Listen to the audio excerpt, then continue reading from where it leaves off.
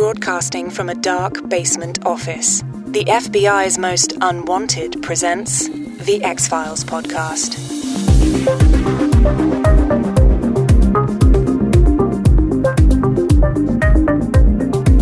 Hey, ladies and gentlemen. Hello, hello, hello.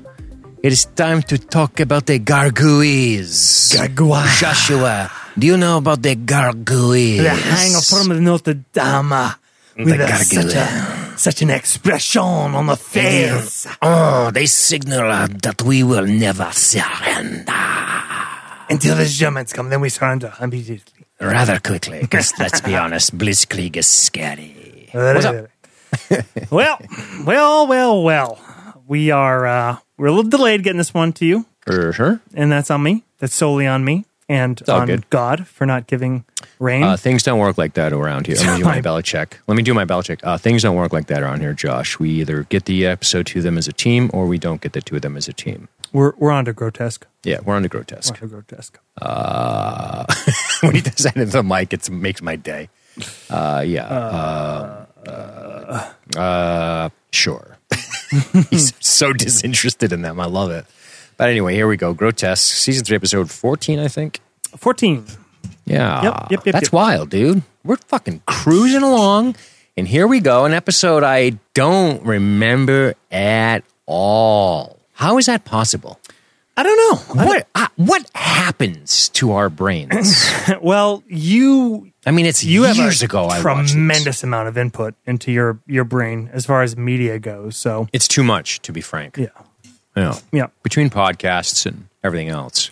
Yeah, it's funny. Like, I always think about that when I listen to. There's a couple podcasts, like big name podcasts I'm a fan of that kind of talk about, not trivia, but like different interesting kind of things. And they often kind of joke about how it's like they do all this research for these episodes and it's like in one fucking ear and out the other. They fucking gorge it and then talk about it, think about it, and then it's gone. And then the next day they're on to something else. And I dig it. When you do your amount of podcast, man, I think it must be like that. So it's trimmed though. Let's be real. It's been trimmed. Think about where I was and where I am. Like, don't get it twisted. Daddy's doing all right. I'm trying to give you a proper old fashioned here. I appreciate it. I like a nice Western gripper sometimes. Well, that's the best way for eye to eye, face to face contact. Right. Yeah. Kind of like it would happen in a shower. Sometimes it's a little weird the other way. Mm-hmm. But truth be told, outside of LDI, this every other week, the after show, and then Stranger Things are just in season. And then the occasional, which we have to get back to, I'm in that Monday and Wednesday night class. It's kind of cut into Matt and I's ability to do something. But we're going to do a watch along next week, probably for a Seagal episode. We've been talking about it forever. Well, congrats! You finally finished BSG, right? Yeah, man. That's a big mark. Yep, that's a load off the old shoulders, and we were doing that weekly for like the last 6 weeks. But all that bullshit aside, all of it can go away. Right? Get back up there on the building, turn into a gargoyle, and just chill. Because we got an episode to talk about. We do. And I'm not going to lie. I'm not throwing you. I am sitting off the side of the ship, splashing my arms wildly in the water and begging and calling for a life preserver to be sent to me because I have fond memories of this episode and I enjoyed watching it, but it kind of came off lower than I expected in my personal spectrum. And I think it's 99% because my headspace is fucked up and ducked up right now. All right. So I think I need you to kind of talk me back into this one, if that's where you're at, because it's a like. There's some shit I really like about this one visually and conceptually. I love those aspects of it. Sure. But overall, I came off kind of flat. Okay. Kind of flat from Grotesque. All right. Well, listen. Begged. Sorry. Batman Begins. Anytime somebody says the word beg, I just think of Falcone saying, Chili told me your father begged. Begged. The fucking second one is the dagger in the heart. But no, so you're let me see if I can either get a rescue team in the water. We'll start with some sort of life-saving device. We'll throw that over. And if that's too much, if you're too far away, if the ocean is, if your distance between the hull and yourself is too great, maybe we'll have to turn the ship out and scoop you up. Send the dive team something. Maybe we'll pull you out of the water like Dead Goose off after he hits his head off the canopy. I don't know. But I'll try. I'm at a like as well. So there's a lot going on in this episode that I also think is really good. Now, the ramifications, it's funny because the plot, if I may, the plot is there is this FBI agent named Red, whatever the fuck his name is. No, but what's his name? Patterson. Patterson's been pursuing this guy for... Let's just call him Red because he's... All right, we'll call him Red. He's Red. So Red's been pursuing this guy for 3 years, and he's been unable to find him. And this man, I don't know if his name is Moscow or something like that. It's like Moscow with a T. Moscow. Moscow, yeah. Yeah, Moscow. I kept getting mixed up because he's credited as Lavani, one like Madonna, one name. What? Yeah. Well, that's awesome. Single name, Lavani. Damn. Is he going to dance around in a fucking black dress and transform into a murderer of crows? Does he not sound like a vampire character? He wicked does, dude. Got to be Ravnos. You shoot a fucking gun at him and he just disappears into birds. A flock of birds flying away. Oh, shit. No, but so he's obsessed with I mean, these people are being possessed by some sort of gargui, as it were. Gargui. Which are pushing them to do terrible, heinous things. Moscow is victim number 1, even though he kills people. And then Red's victim number 2, who kills people. And I'm guessing the gargui just sort of skates. Yeah. I mean, that's it, right? Keep sliding along like Fallen, right? Yeah, I think that's kind of what we have going on there. And interesting that we use Gargoyle as the agent of terror in question. So plot-wise, it's just kind of simple. That's it. That's all it is. And the agents sort of fumble around and they don't really... I mean, they don't prevent anything, I guess. Well... they arrest Red in the end. They arrest Moscow, they arrest Red, and I guess the Gargoyle moves on to the next place where it will, send out its wrath. Right? Here's the weird thing. I'm going to give you a grocery list size length things of grocery list size list. That doesn't make sense. Jesus Christ. I'm going to name a bunch of shit I think are awesome about this episode. And yet I'm only coming off with a tepid to mild like. Okay, well, stop on the tepid. Can you zero in on what your problem is? No. I'm going to start with what I like. Okay. And then I'm going to pose some questions about maybe what's missing. So, all right, and we'll why don't we talk about the bullets of the things we like? I have a funny feeling we're going to like a lot of the same things here. All right, you want to start? Sure. Okay. It's visually very compelling. Fucking awesome. Very visually compelling. Some of the best light and shadow work, maybe in the show. Yeah. Yep. It. Honest to God, it can't be overstated.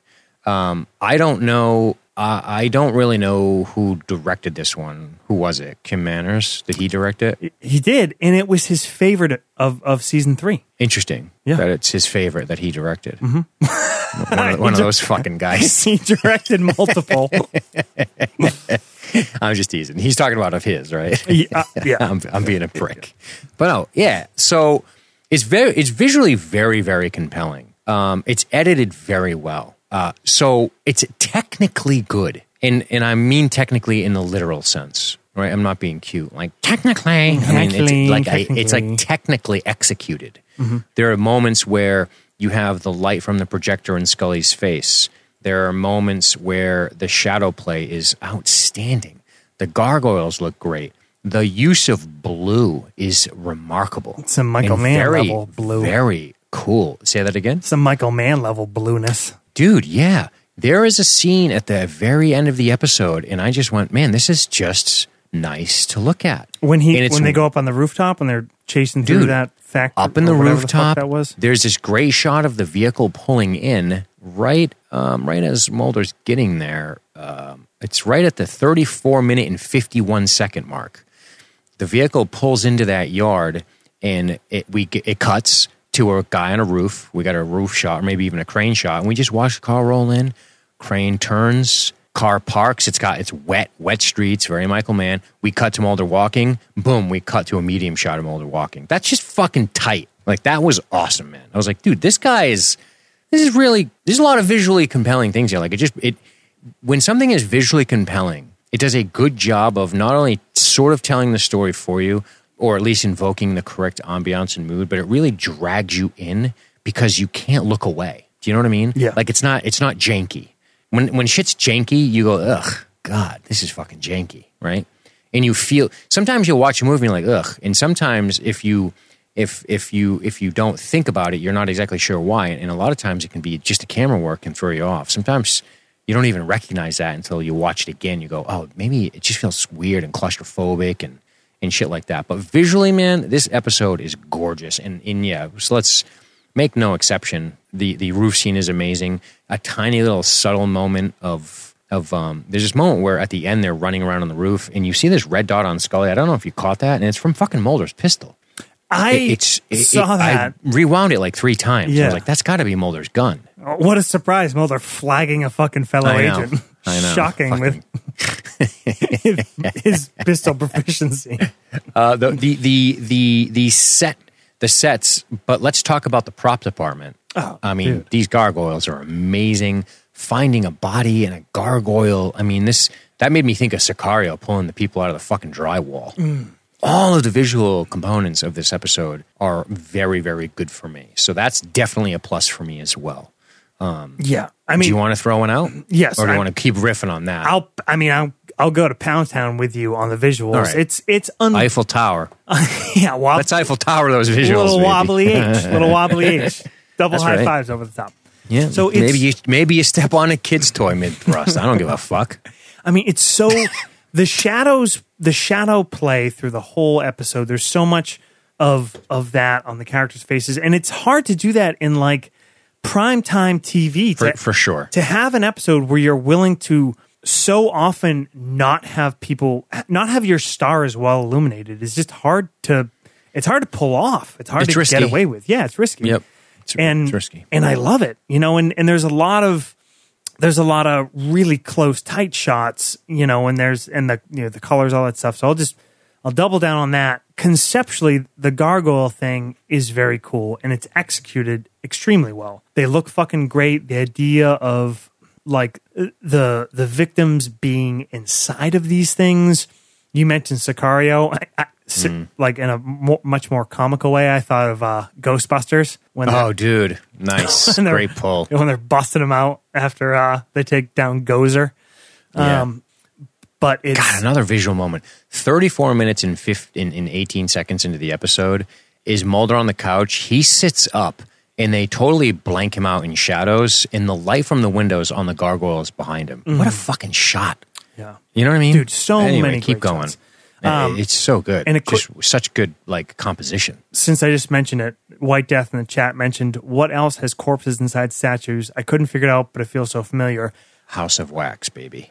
Okay, maybe that's what I was thinking of, because I thought the same thing. I was thinking Ghostbusters, and then I kind of got down like a little bit of rabbit hole. It's kind of cool. They were talking about historical incidents of where they found like bodies inside of statues. Like I guess the Easter Island statues have bodies inside of them. Oh, no way. There's a lot of historical statues that are also kind of like tombs additionally, which is pretty fucking groovy.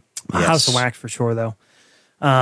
But so that's all great. The idea of the episode, we've joked about this, how I feel like the show doesn't always give enough, credit maybe, or maybe we just like playfully mocking the idea of Mulder as this incredible profiler, but then, he's in the X-Files and he has these like crazy leaps of illogic and he's right, shooting from the gut, and yet he's this incredible profiler.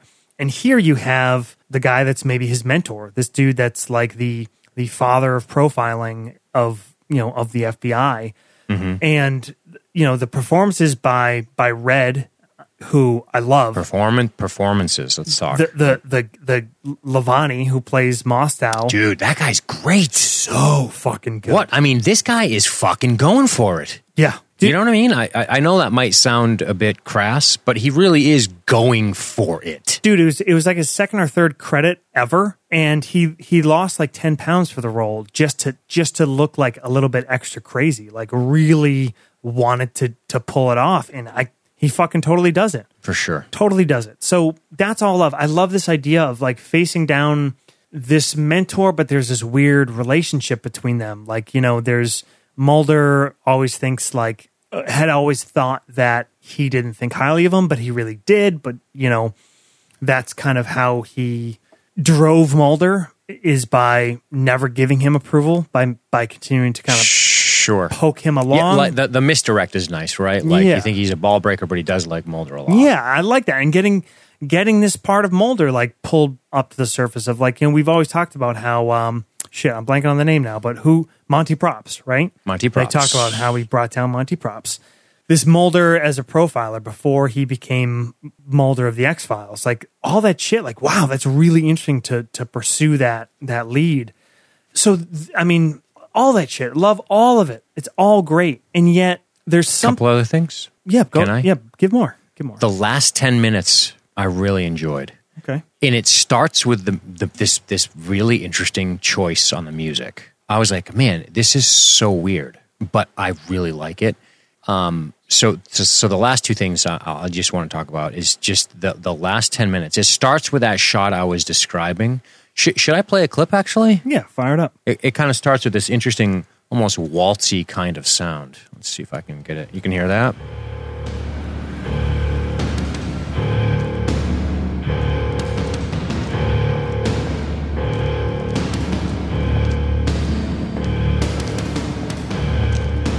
And then it gets more melodic coming up here. It's fucking cool. It's very different for Mark Snow. Before the strings come in, it sounds like the beginning of a fucking Typo Negative song. Right, or like a John Carpenter picture. Yeah. It's cool, man. Like that is a really interesting choice. And it's funny that the music sort of introduces this final 10 minutes of the episode as, you know, it has almost a gothic flair to it, which brings me to the other thing that I like about this episode, which is, and maybe I like the idea more than the execution, but we can talk about that. But I like the idea of this sort of hearkening back to the Cthulhu tales of the 30s, which is this idea of your investigators facing their own sanity and being sort of consumed by that which they're hunting. This, you know, watching Mulder kind of lose his shit, not really, like, Mulder's not here right now. You know, he's doing that crane thing from Batman. You know, he's starting to lose his shit, and watching Scully's concern for him, that moment where Mulder asks her off the record, she doesn't answer, and he says, I am too, like that leads up to this here. And just watching Mulder kind of be consumed, he starts getting all fucking, you know, Patrick Swayze, he's like fucking spinning clay out here and shit.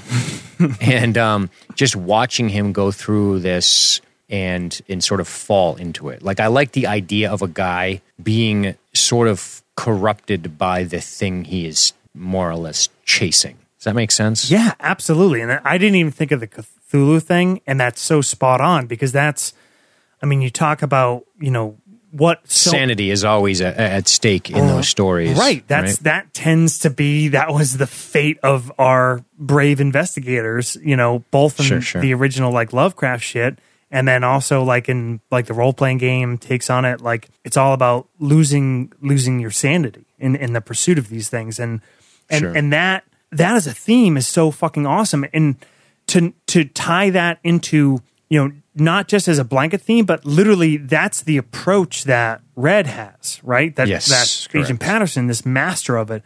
And Mulder talks about that's how he drove them, that you had to, you know, become the monster to catch the monster. Dude, that was some Grand Admiral Thrawn shit. Yeah. He was talking about, I think it's in Heir to the Empire, where he says something like, you know, if you want to understand how a species may or may not react, just understand something about their art, right? That was what he would say. And I know Red's being more literal when he says, understand the artist, in this case, the artist of death, and then you will understand the artist. Or to become them, to catch them, you must become them. I know Thrawn was being a little bit more allegorical. Yeah. But still, I immediately thought of Grand Admiral Thrawn from fucking Heir to the Empire when he said that. I was like, holy shit. Yeah. That's funny. So dude, why don't I love this episode? So I think a couple things. I think I don't know why you don't, but let me see if I can wrap my head around what may break it from a love to me. Listen, it's 2020. You can fully assume that you can speak for somebody else. That's what we do now. That's what I like to hear. So also that guy's creepy, man. That it looks like a fucking got that goddamn Dark Knight Joker face, like the sides of his face are slashed. Oh, like yeah. where his mouth is. When they find that guy at the end. Yeah. So I think one of the things I wanted more out of this, I think, is maybe. So, all right, here's what I'll try to explain. When I imagine gargoyles, I imagine them a certain way. Okay, so I'm fully admitting that my own expectations of what is or is not a gargoyle comes into play here. So this is called gargouille. I understand, and we talked all about what it's supposed to mean and these horrific things and all this shit. But I almost felt like I could have used maybe a little more gargoyle action, like maybe something to just indicate it was outside of just people kind of going nuts around these things. Part of me likes the subtlety of that, like going bananas around these things. But part of me wanted to be like, man, it'd be cool to see. And I know we get glimpses of it, but we never really get any answers for that. Like, there's a distinct shot of Red with like gargoyle eyebrows. He's got like the Star Trek fucking face. You know, he's got a Star Trek face, like nondescript alien, ridgy fucking eyebrows. And I was like, whoa, badass. Are they going to fucking turn into like? I thought, wouldn't it be cool if that's how you get them? Like, they eventually turn into these gargoyles, and that somehow continues the cycle. I think I wanted. Maybe I felt like I wanted a little bit more lore, but then I tell myself, but you never get that out of X-Files. A lot of time the point is the mystery around the thing, and you don't really understand it. But I was like, why are they making the clay? There's a lot of answers. I felt like you visually enticed me, but you never really let me feel like I understood it in any way, shape, or form. Like, that's why I said the plot's so simple. It's visually compelling. It's good performances, but I never really felt like there was just an immense payoff. Okay, so I definitely am simpatico with one of those elements, but I kind of feel surprisingly differently about one. So do you like the mystery? So I agree with the lack of payoff. That's definitely, I think, something like when it comes to the final climax, you know, at the end, they're just chasing Red. Like this is true. That's the climax, and it's kind of, even though it still looks great, and there's some, you know, unclarity there of like this thing that jumps Mulder and then he shoots and then it's Red, like whatever. But it's still just like, all right, we know it's Red at this point, and it's just kind of like we're just chasing this guy through this warehouse. Like that takes away some of the gargoyle mystery to me, I think. And you know, even though on the other hand, I do like the idea of them kind of losing their sanity. But maybe my problem is I never conflated the Cthulhu-like madness with gargoyles. Maybe my own bullshit and my own past with this kind of media is what my hang-up is. Do you know what I'm saying? Yeah. But what's weird is you talked about, you know, not getting enough of it. What I think one of the things I didn't love at all was the times when you see the gargoyle. Like the gargoyle man running around? Yeah, I don't think I like that. Like, I gotcha. I get the idea of it, but when you're showing clips of like the gargoyle hand grabbing a railing as it runs and it jumps out at Mulder and it just kind of like pushes him and then like runs off, it's kind of like, okay, so there is a gargoyle creature, because at that point it didn't seem like a matter of perspective to me. Maybe it's because they weren't really, maybe they were like, well, we got to show them a gargoyle, but we don't really have any ideas for how we want to do it, so let's just like have a guy run around with a gargoyle. Like maybe it almost feels like an afterthought and a little, maybe that's why it has a chintzy feeling to you. Maybe like commit one way or the other, kind of. Yeah, I kind of want, maybe what it is I want less Like almost less would be more. Less can be more, but I still need more in some fashion. Do you see what I'm saying? Maybe more on the lore building and less. I think so. Yeah, because what I think about is Donnie Pfaster, right? Oh, he's so good. This idea of Donnie Pfaster as a demon, and I'm only going to reference the first episode of Irresistible because the second one is different. But in Irresistible, I think there's only one shot, and it's a silhouette shot, which you don't really see a lot, but it's clearly like the weird demonic silhouette. Yeah. Yep. It's a good call. And it's a good call. Yeah, that's shit, man. The only fucking actual look you get at him being a literal monster. And here you're not getting a perspective shot. You're seeing fucking gargoyle hands. Like you're seeing a gargoyle man like run up a catwalk. And I'm like, well. Right. That doesn't give you anything more. Is there also a gargoyle man? There's giving you more and then they're showing you more, right? I wanted to get more, and I don't know if that meant visually, but I wanted to understand the gargoyle piece maybe a little bit more. But a couple things in the chat are actually interesting to me. Maja was saying that her only complaint about the episode is that it feels claustrophobic, because I usually like that. And I think what she's experiencing when watching this might be similar to what I experienced, which is, despite it being visually compelling, most of your shots are medium shots. Medium to close. Yeah. Medium to close. Yeah. If you continuously film medium to close, you will indubitably create a claustrophobic feeling. And the negative space is dark. They're never outside. It's never during the day. This is always at night, always in the blue. So it might cause a bit of a claustrophobic feeling. Do you know what I'm saying? So that kind of makes sense to me. Yep. It is. It's. I think there was a lot of intrigue built up around the gargoyles that didn't really go anywhere, and I think that's kind of what I'm trying to say. We might be saying the same thing, just differently.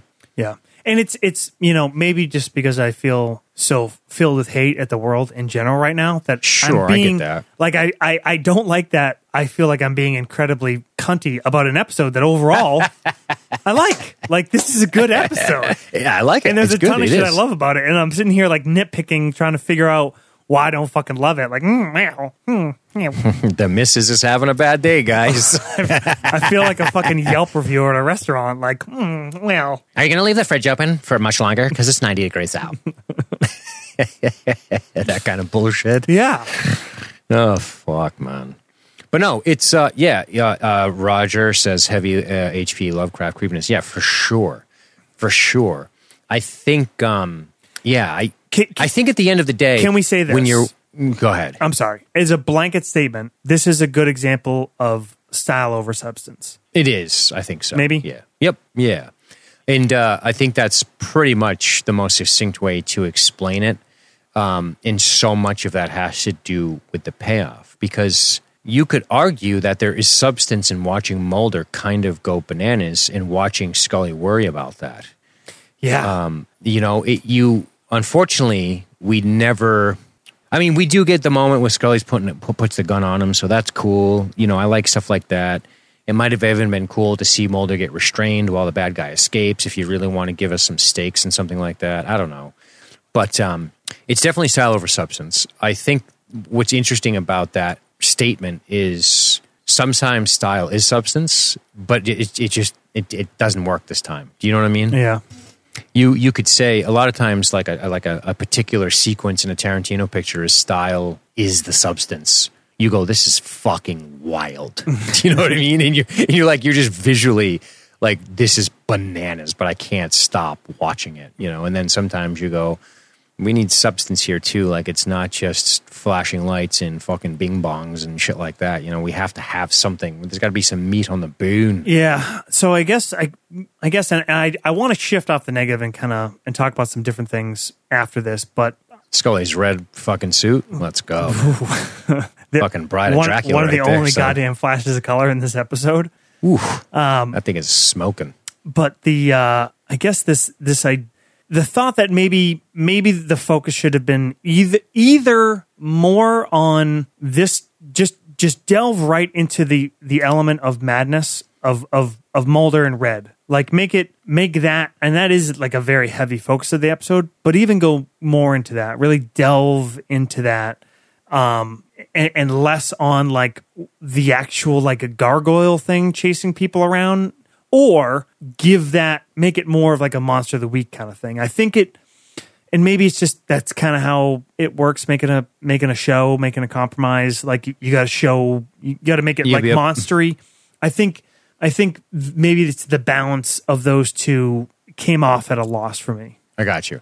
And gargoyle is tough, right? That's a tough thing to do. Oh, apparently, I'm sorry. I'm getting called out by fucking the prestigious Knight of the Order, Sir Thom, in the chat that apparently I stole his listener comment, which one?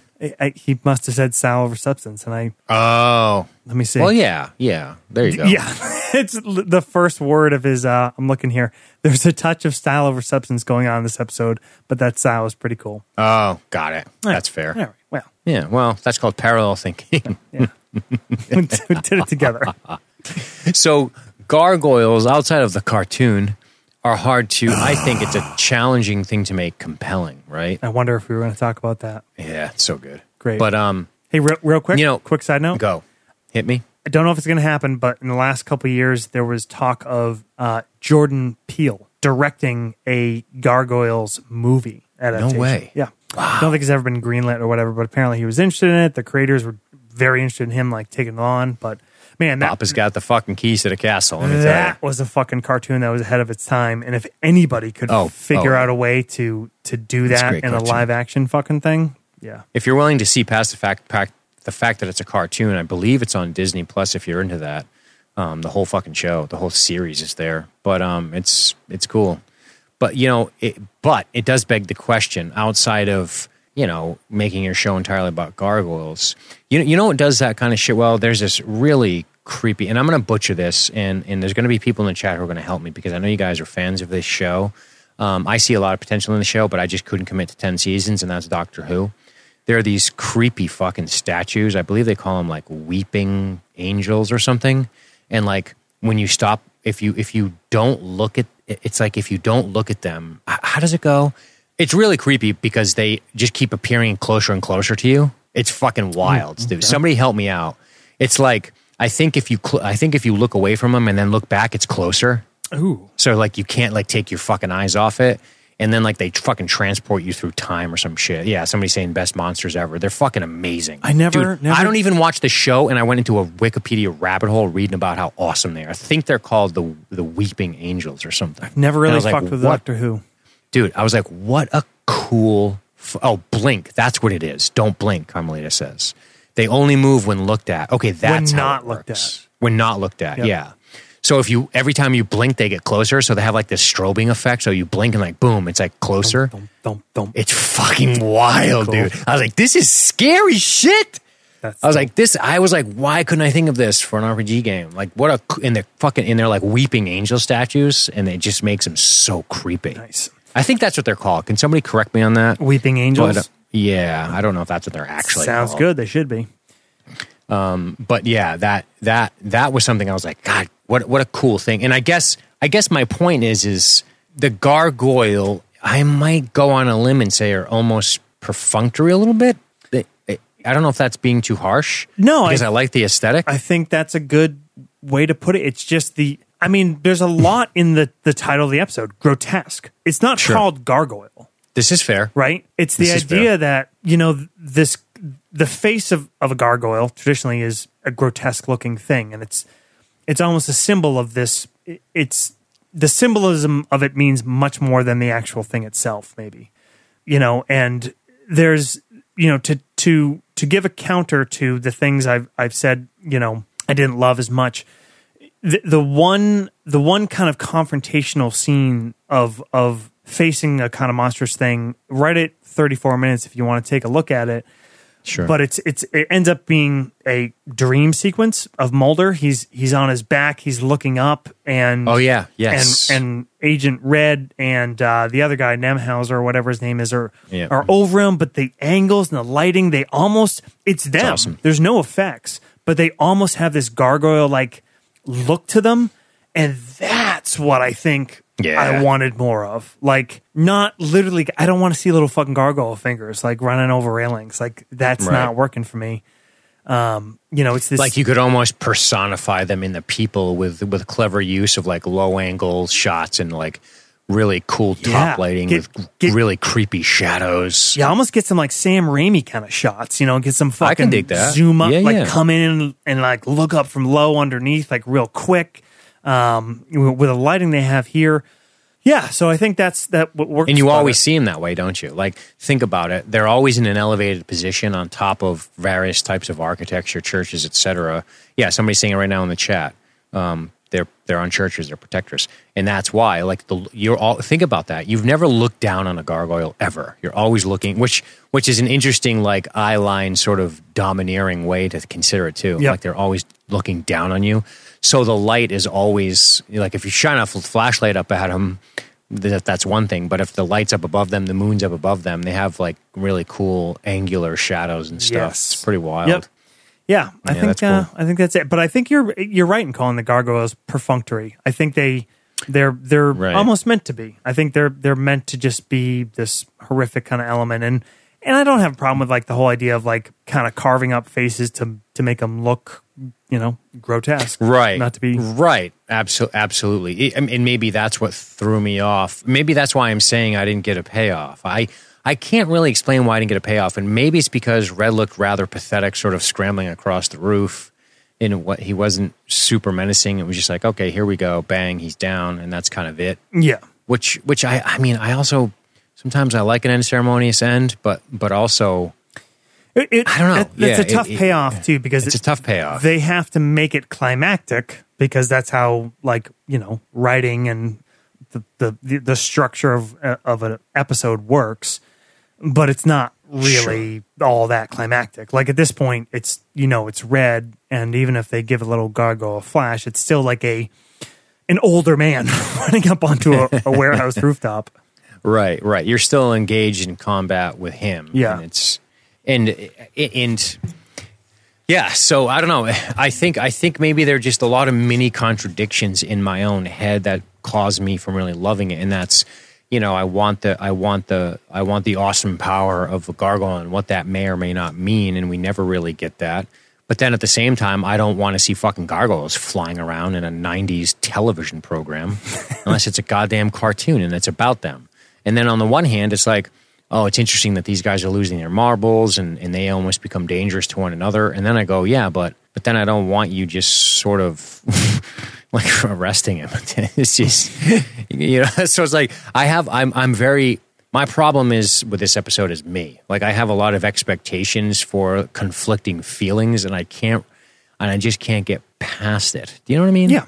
I like the phone call with him and Scully, and he's like, I'm not sure, and good stuff out of Duchovny. And I swear to Christ, I know, I understand that this is very, very not controversial and very, very, very hack.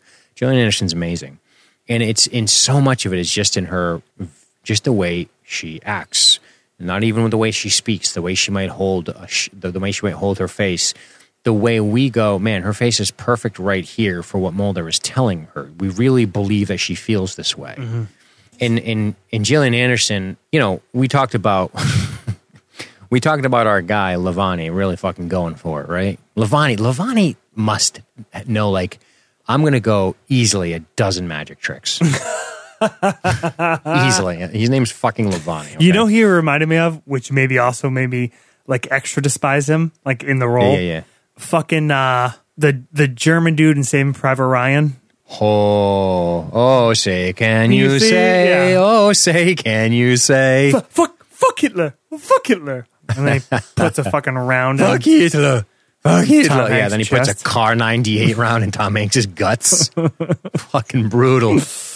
He fucking racks that bolt action like he was fucking eating like he was flushing the toilet, Yeah. Like, whatever. Another dead one. But, no, it's, yeah. So, I mean, that stuff always kind of works for me. But, yeah. Well, I think we've focused on the bad enough. Let's kind of just, and I think we've covered a lot of the structure and the plot of the episode. So maybe and the good. Yeah, there's some good there too. Yeah, I want to play on some more good things and also kind of just bounce around and pose some questions. And something that you made me just think of that I wanted to key on was, talk about Scully's performance, Gillian Anderson's performance, even though this is definitely more of a Mulder episode. You know what is a great, very small scene in this one? Is the opening scene with the naked man who looks like Perseus from Clash of the Titans. Yeah. Fucking regular Harry Hamlin in there. Now, I'm a straight hair man, but he's got a body on him. Yeah. He's got a body. You know what it is? It's just that fucking sort of like pseudo-Greek Italian kind of nice lip. Got a bit of a nose on him, but nice lip. You know what I mean? Romanesque. It is. Yeah. Yep. Absolutely. Yep. So I call him the modern day Perseus. That kid, vaguely ethnic enough to really spice it up for the housewives, but also you're still white to make it safe and comfortable. Right. Yeah. Right. Absolutely. Yeah. Right. If he wasn't, then there's no way that leg was going to do the trick on obscuring certain things. Yeah. But so problem number one of the day would be. Watching Moscow paint me, I'd be like, can I get my robe? I'm pretty sure he's beating off. I do like that he's clearly uncomfortable. Like, even in that studio, there's probably 20 whatever people sketching. The fact that his just erratic movements and his fucking sweaty face and sunken eyes. I half expected him to catch a little handful like our girl Jodie Foster in Sons of the Lambs on the way out. Not the hair. Oh, boy. Wait, Sorry. You distracted me from what I actually wanted to say. Oh, shit, my fault. No. A thing I did like also was the scene with Scully and Skinner. Dude, it's great. Great and a little departure from like a lot of times when we see them, like when Skinner's pulling one of them in, it's very confrontational. And here he has every right, if not more than usual. Oh, for sure. Like more than usual right to be confrontational. Like not only like are you guys kind of getting out of bounds, but like is one of our agents possibly like tampering with evidence or being involved? Like what the fuck? But the fact, you want to have a listen to it? Yeah. Let's do it. Yeah. Wanted to see me, sir? Yes, sit down. Fucking Pelagi. Fucking music, man. I heard they found you in evidence. I assume you were looking for the murder weapon in this Moscow case? Yes, sir. Did you find it? No, sir. Is it your opinion the missing evidence is the same weapon you found at the crime scene earlier today? I'm not absolutely certain. She's so uncomfortable. Mm-hmm. But Agent Mulder's prints were found on it.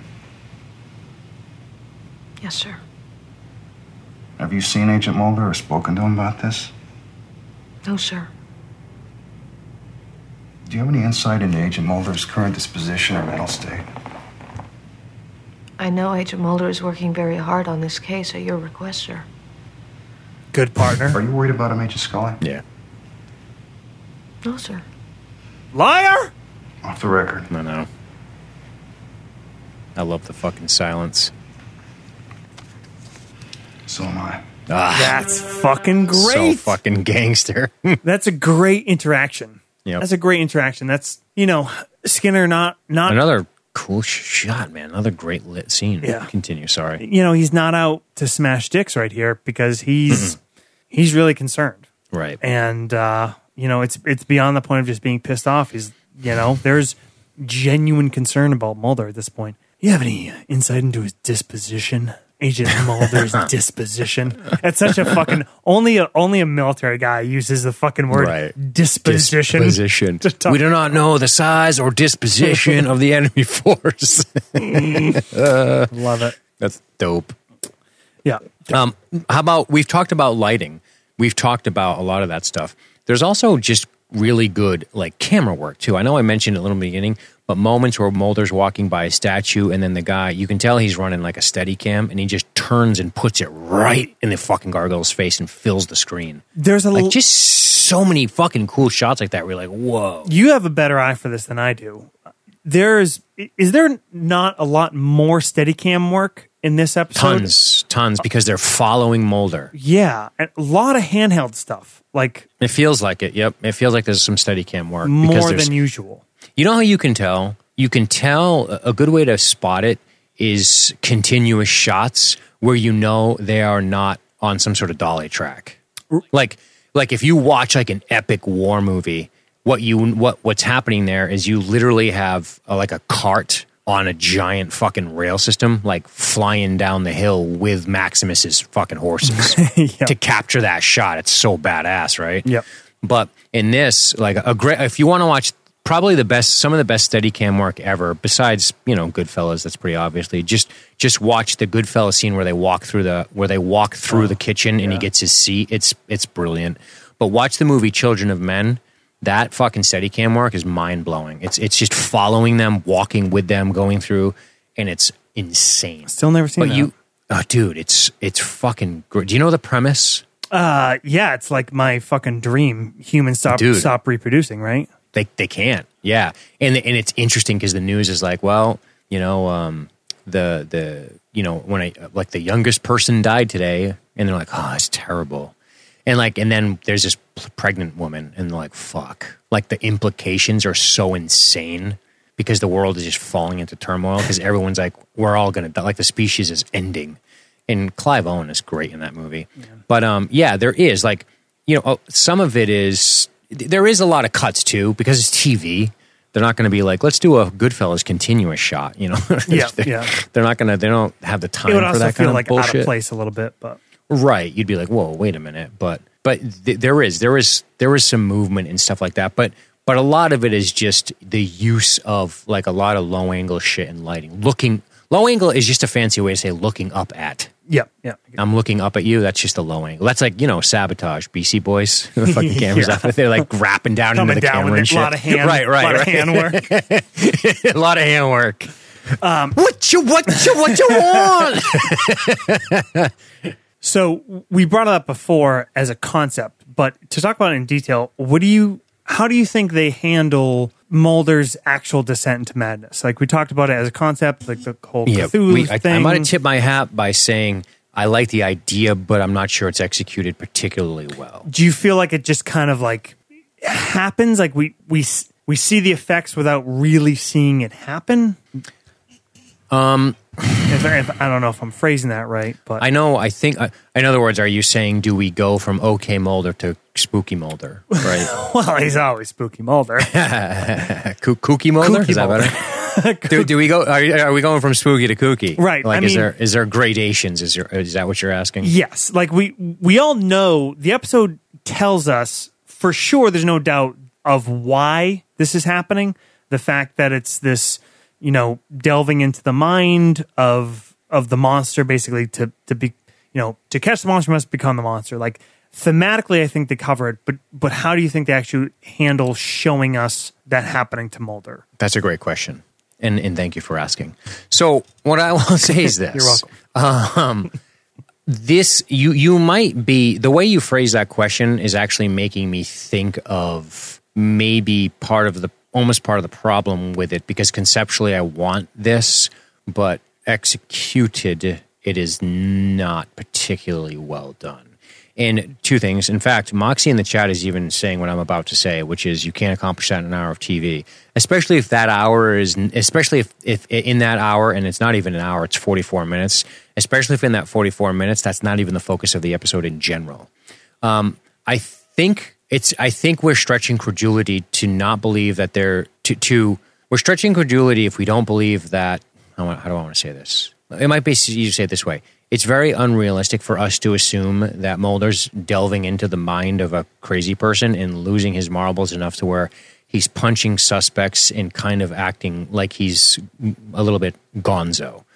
And that's, I think, why I am feeling like I needed more from the gargoyle aspect of this versus just tracking down a killer. Now, if you want to make this a 3-season arc, in the 3rd season, we come back to this story and Mulder's still after this guy and he's starting to lose his fucking mind, then sure. But this does happen rather rapidly. That said, that can work if the supernatural reason is present, but we're just kind of told that that's the way it's going to be. We don't really see a reason as to why that is. We just have to accept the fact that it is that. So it does feel a little bit rushed to me. Does that make sense? Yes, because conceptually, ironically, the thing that we don't see that kind of makes more sense and we only get from basically kind of exposition, unfortunately, is when Mulder confronts Red, he talks about how I get it. Your years spent on this case, as you delve into the mind of this guy, like you taught us to. Like the thing that we don't see Red's descent to madness. We just becomes a monster. Discussed. Right. But there's more legitimacy to it versus Mulder. Yes. We see his descent, but we don't really buy it because it just fucking happens. And it's not, I don't think we're really... There's no obvious supernatural presence making it happen. No, and I don't even think that... I don't think the episode wants us to think that it has a hold on Mulder. It's more that... I think it's more just like his profiler mind trying to get to that point. I mean, maybe I'm wrong. This is how I took it. But, ironically... Dude. this might be an episode of X-Files that would benefit the most from being a feature-length film. I'm not saying that I would argue it's worth making it a feature-length film, but if you think about the second... What they're trying to do, right? Yeah, and if you think about the second X-Files movie, it's not... What is it? Jesus Christ. Fight the Future is the first one, right? Dude. Jesus Christ. Oh, God. BP is about to fucking... His blood pressure is just skyrocketing. The second one, fucking right? Vesuvius, with the dude from the fucking Scottish guy, right, the priest there. Yeah, I want to believe. Jesus Christ, thank you, Moxie.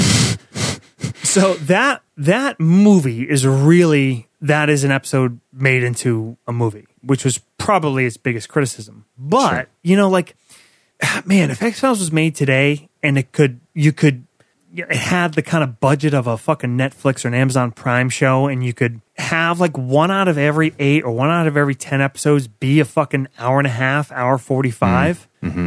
This episode could really fucking benefit from it because I think that would give us the time to do the things that we feel are smushed maybe a little bit too much into this. I dig what you're saying, and I'm gonna, and that's being echoed a bit in the chat in a different way by suggesting this has been done better in different episodes.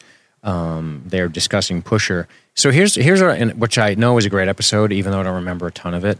But here's what I will say: there's one of two things happening. Okay, if you want a Cthulhu-like presence or the stress of a case to make our main characters start to lose their grip, then you need to do that in the proper amount of time.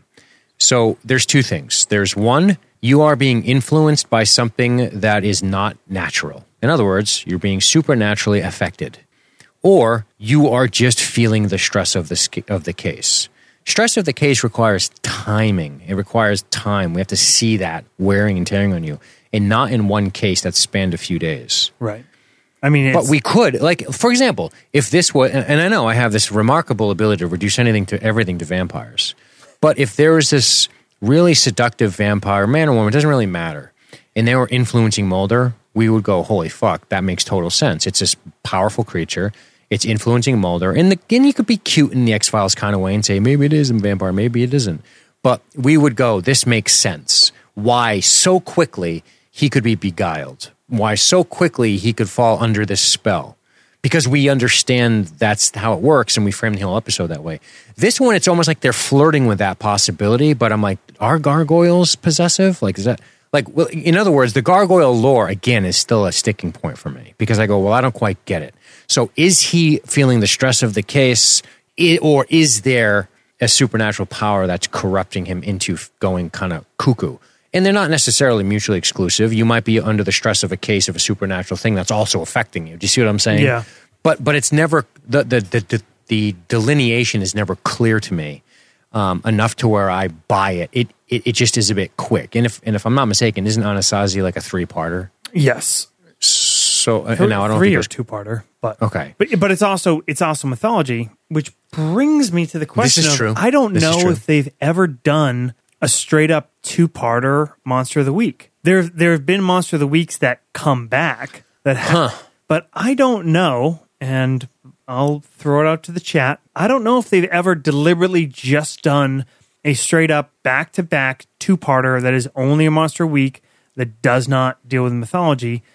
And that's kind of the nature of how they wrote the show and how they did it, is that, especially cranking out fucking 24 episodes a season, very difficult logistically to do that. But, I talked about like, if you could do an hour and a half episode, but maybe you could have done the same thing in a 2-parter. I mean, you have the time, you have the build up. The first part could introduce the case, and it could even span over multiple cases. Like maybe when they first meet Red, it's cogent to this. It's not even literally like diving into this case. He's working on it, but they're working on something else. But Patterson comes up, and then that draws them into this case, and there's more time I dig that. to build up this relationship. There's more time for Mulder to fucking dive into it. There's more time to establish whatever lore they want to establish. And there's moments too where Nemhauser could have you could even, and again, I don't like showing not telling, but that aside, maybe there could have been a scene showing Patterson's sort of descent, but even when in a couple things. Again, back to some things I like the discussions between Scully and Nemhauser. Yeah. Like, I like it because it turns it on its head. It's not like we're here to defend our partners. It's like, let's get down to brass tacks here, And I like that. But then it's also a moment where we could have said, maybe Nemhauser would be like, yeah, I mean, he's kind of, Dude, you are hitting on something. Right? Patterson. The fact... right? What you're saying, the fact that they're both dealing with their partners descending into madness, like... Right. That could have been an opportunity. Yes. Right. But again, it's too much to do in 44 minutes. You'd have to restructure the whole episode, which is easy for us to say, but that's the point of a podcast. Listen to us. We're pros. We got it, babies. Oh, boy. Yeah. I mean, obviously, all of our ideas are free of studio input, which is probably why sometimes they might even be better. It's just they can't be executed. It's like, and the guy's like, yeah, that doesn't work on TV, dickhead.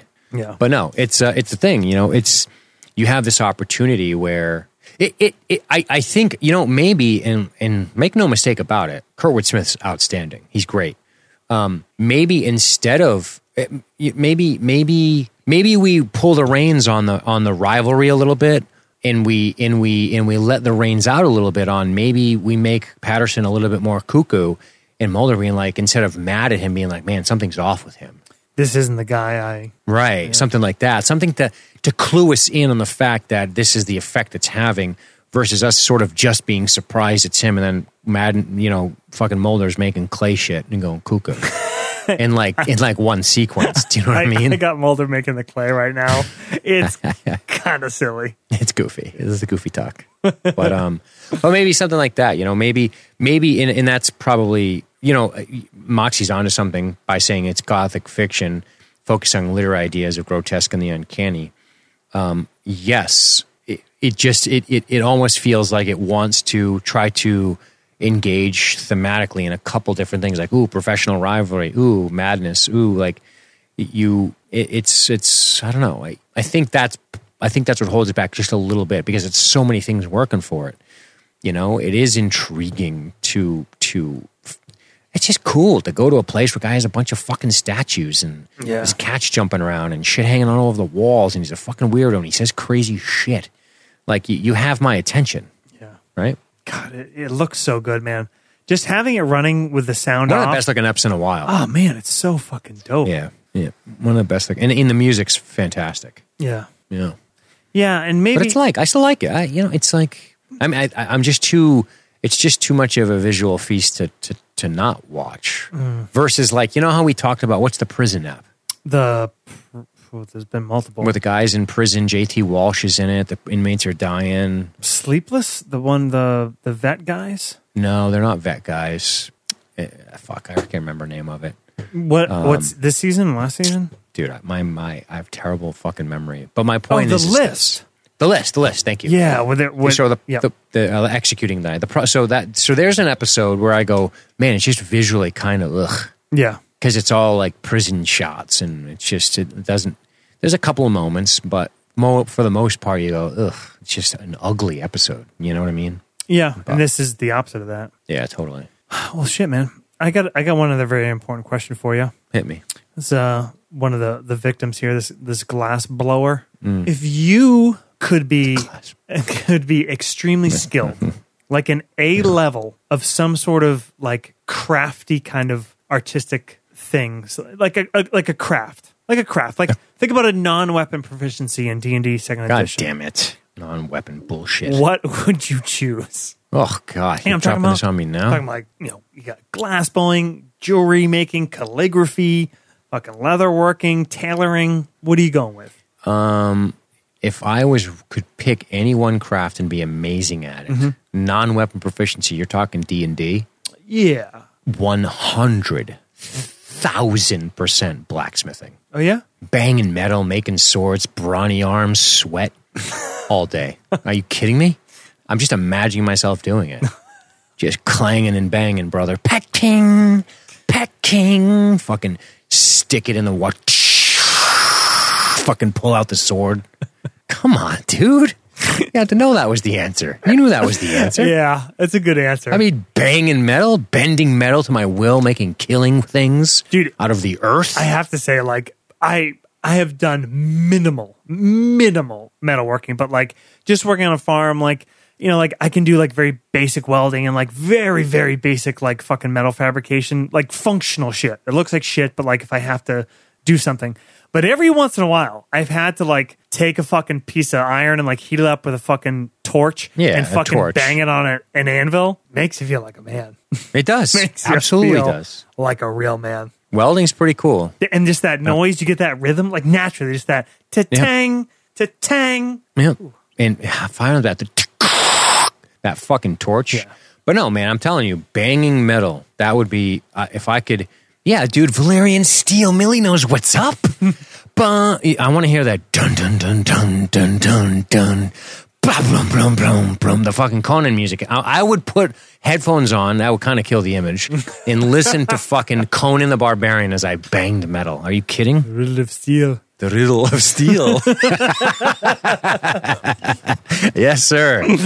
That would be my craft of non-weapon. I kind of fucking skimped out on you, didn't I, though? It's still a weapon, isn't it?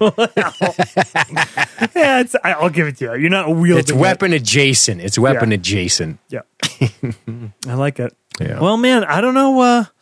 We've meandered all over this fucker. Is there, what else do you want to, anything else you want to bring up on Grotesque before we hit some listener comments and wrap up? I'm trying to think. Yeah, nothing really jumping out at me. Hold on.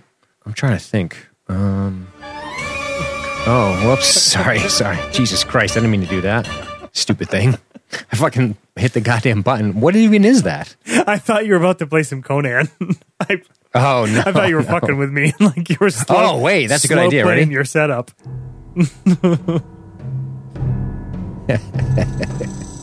That's Climb laughs at the four winds. It's Anvil. This would be my song. Something like that. But no, I don't know if I have any final thoughts. I think we've kind of covered it. I really dig this up, dude. I don't love it though because it's missing some things. Yeah, I'm stronger on it than I was when we started, but it's still it's a solid like for me now. That's totally fair. Yep, more than fair. And it's one I'd be happy to watch. And especially, man, if there's any episode that benefits from throwing it on the background and just glancing up at it now and then, yeah, perfect for this one because it looks fucking good. Looks real. It does. It does, and that's one of the things. But I know you had some. Do you have any questions for us? I did. You were supposed to pick one out. You fuck. I know. I fucking failed you hard. Should I just pull one? You could, but since you asked, I mean, well, why don't you pull one? You just fucking pull it out there. All right. I'm ill prepared for a couple of these. Definitely require they're great questions, but require some heavy forethought. This is more of a just kind of think out loud as we go through it.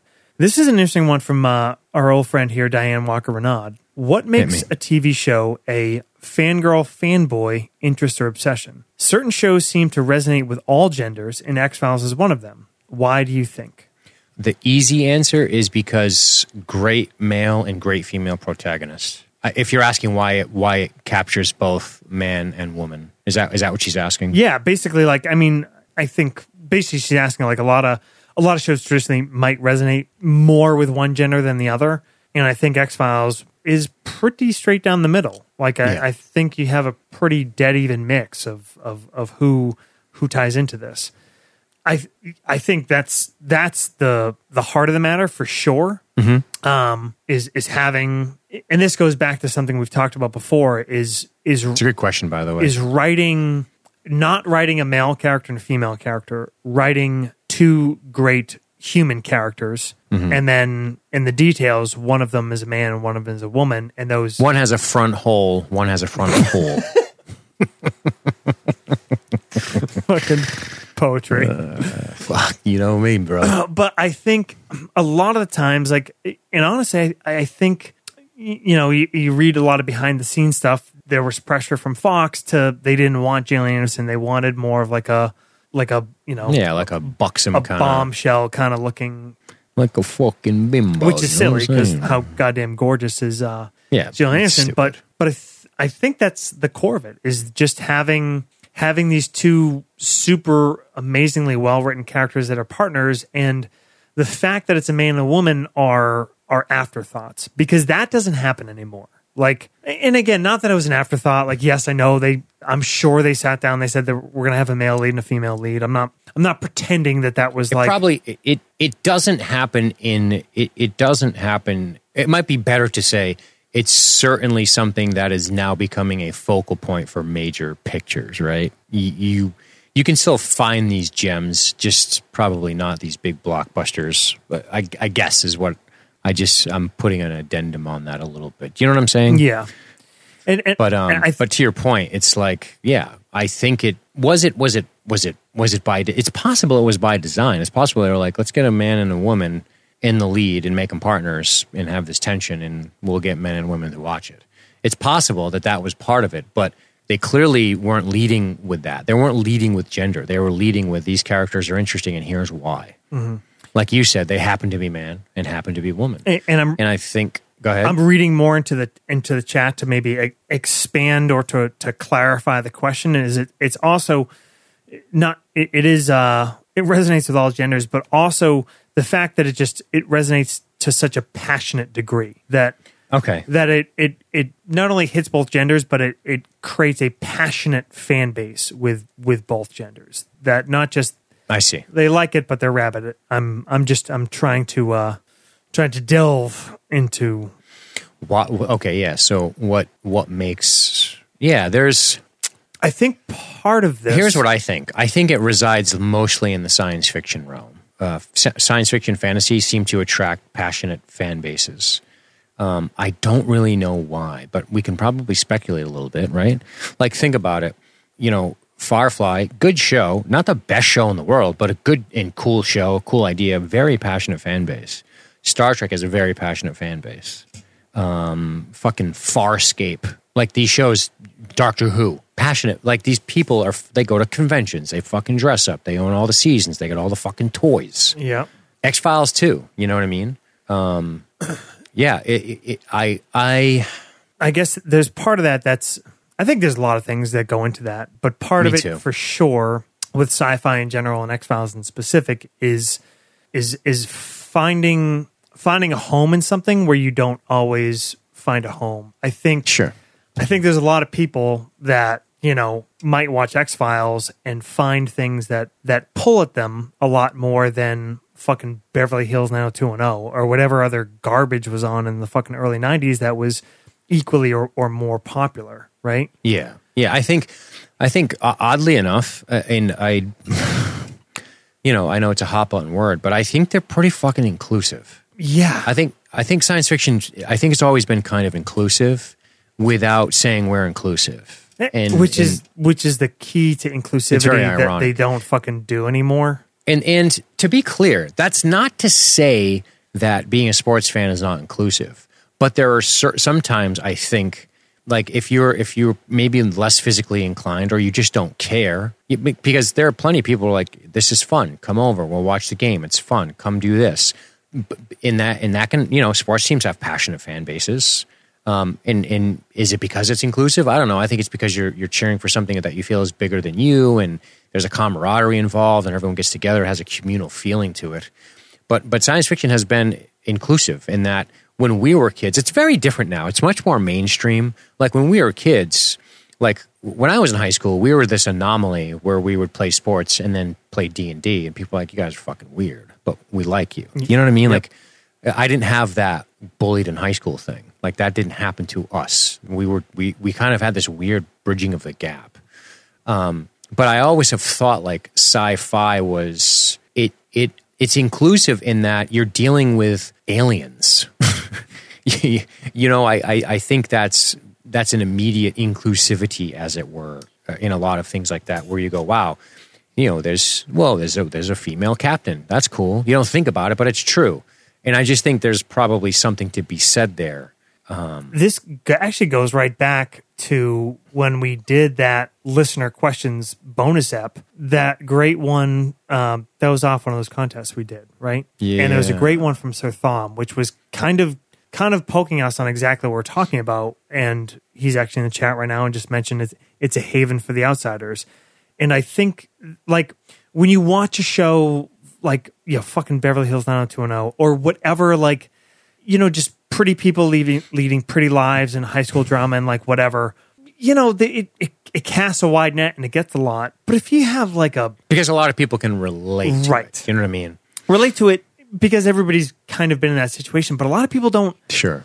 They look at that and a lot of people go like kind of fuck that. And I think those people are the people that look at this and like, okay, like here you're kind of getting the benefit of both sides, right? You still have beautiful people. You still have fucking David Duchovny and Gillian Anderson, but you have people with quirks and with twists, and they're dealing with shit that's outside of the normal. And you also, if I may even get a little psychological here, and maybe our resident psych people can talk about this. I think you see adults engaging in things that you might not have been completely supported at, when you were a kid. Like, to see Gillian Anderson, the actor, the character, engaging in supernatural things, you go, cool, like, there's adults doing this. Like, it's not just a kid's... You know what I mean? Yeah. Like, you know what I'm stretching on here? I don't know if you feel what I'm stretching on, but that's kind of what I'm also saying. I also think that because of a lot of the social stigma that is attached to this stuff from the 80s and shit especially, and that was just true of so many things. Like, science fiction was pulp nonsense, even in the 50s. Yeah. Do you know what I mean? Yep. And literary people are like, this is garbage. And then people like Frank Herbert were like, haha, touche. Here's a fucking book called Dune. Yep. Like, did I say Frank Herbert? Yeah, Frank Herbert. Anyway. Yeah. And then, you have this, and if anybody shows any interest in it whatsoever, you go, oh my God, it's so cool. Let me show you. Like, and I think that's the inclusiveness of it. It's not trying to be. I think that's a thing. I don't, how I feel about all that shit, but one of the things that we, LSG, us all, were complimented on by John de Gruyter, British chap, once upon a time, is he said, you guys have made this podcast and it seems very inclusive. And I'm like, yeah, but not by design. And maybe that's why. Because we're just people and we don't think we're better. Like, we're just here. Like, we're, and I think sci-fi is just like, here we are. Like, we're not trying to say, like, we're here for your consumption. We're not trying to be better than you, and you're more than welcome to come watch it with us. It's not, you don't feel like there's a barrier to entry. You can just pick it up if you can get over the fact that somebody might be like, oh, you like Farscape? The fuck's the matter with you? But all that's kind of going away anyway. You know what I mean? And I think there's also people who feel like that's a good thing. Like, the fact that, if you would have told me in 1989, Dean, someday, there's going to be a show called Game of Thrones that everyone watches, and here's what it's about, I would say, no, not going to happen. You know what I mean? Yeah. No, everyone. Like, the fucking, the square, like, guy in your office is gonna watch it. But, and then we talked about all this before, but this entertainment is also getting to the point where now the adults are in charge of it, like, it's interesting, man. Like, those people are now the old guys. Yeah.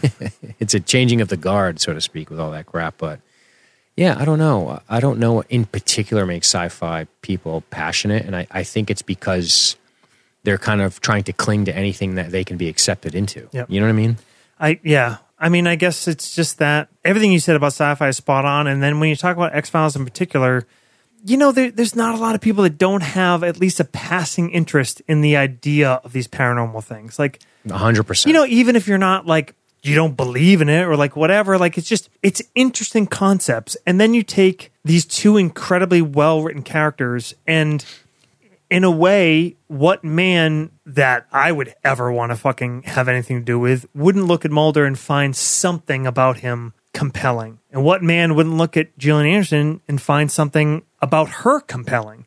And it's also and grounded, vice versa. like you're saying. Yeah, it's grounded. I mean, you have these...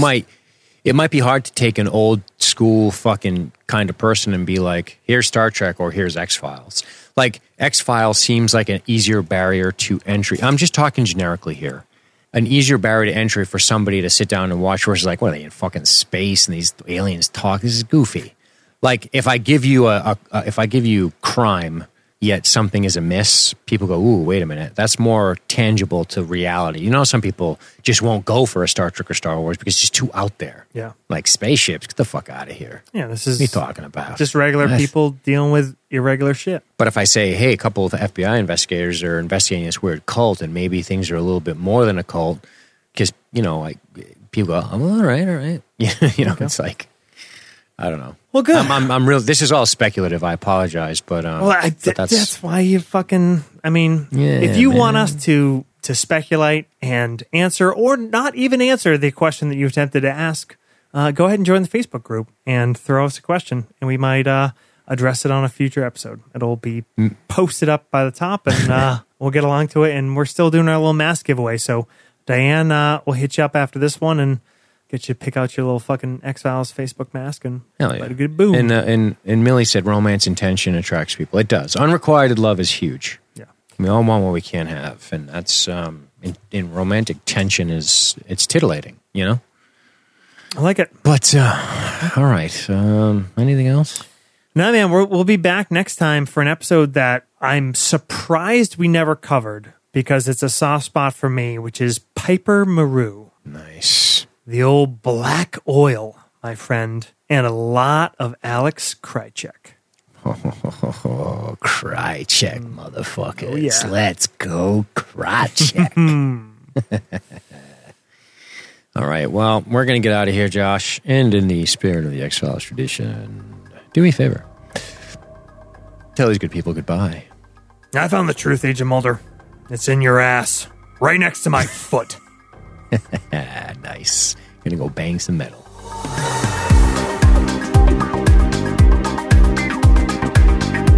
You've been listening to the X-Files podcast by LSG Media. Visit us on the web at libertystreetgeek.net. That's libertystreetgeek.net.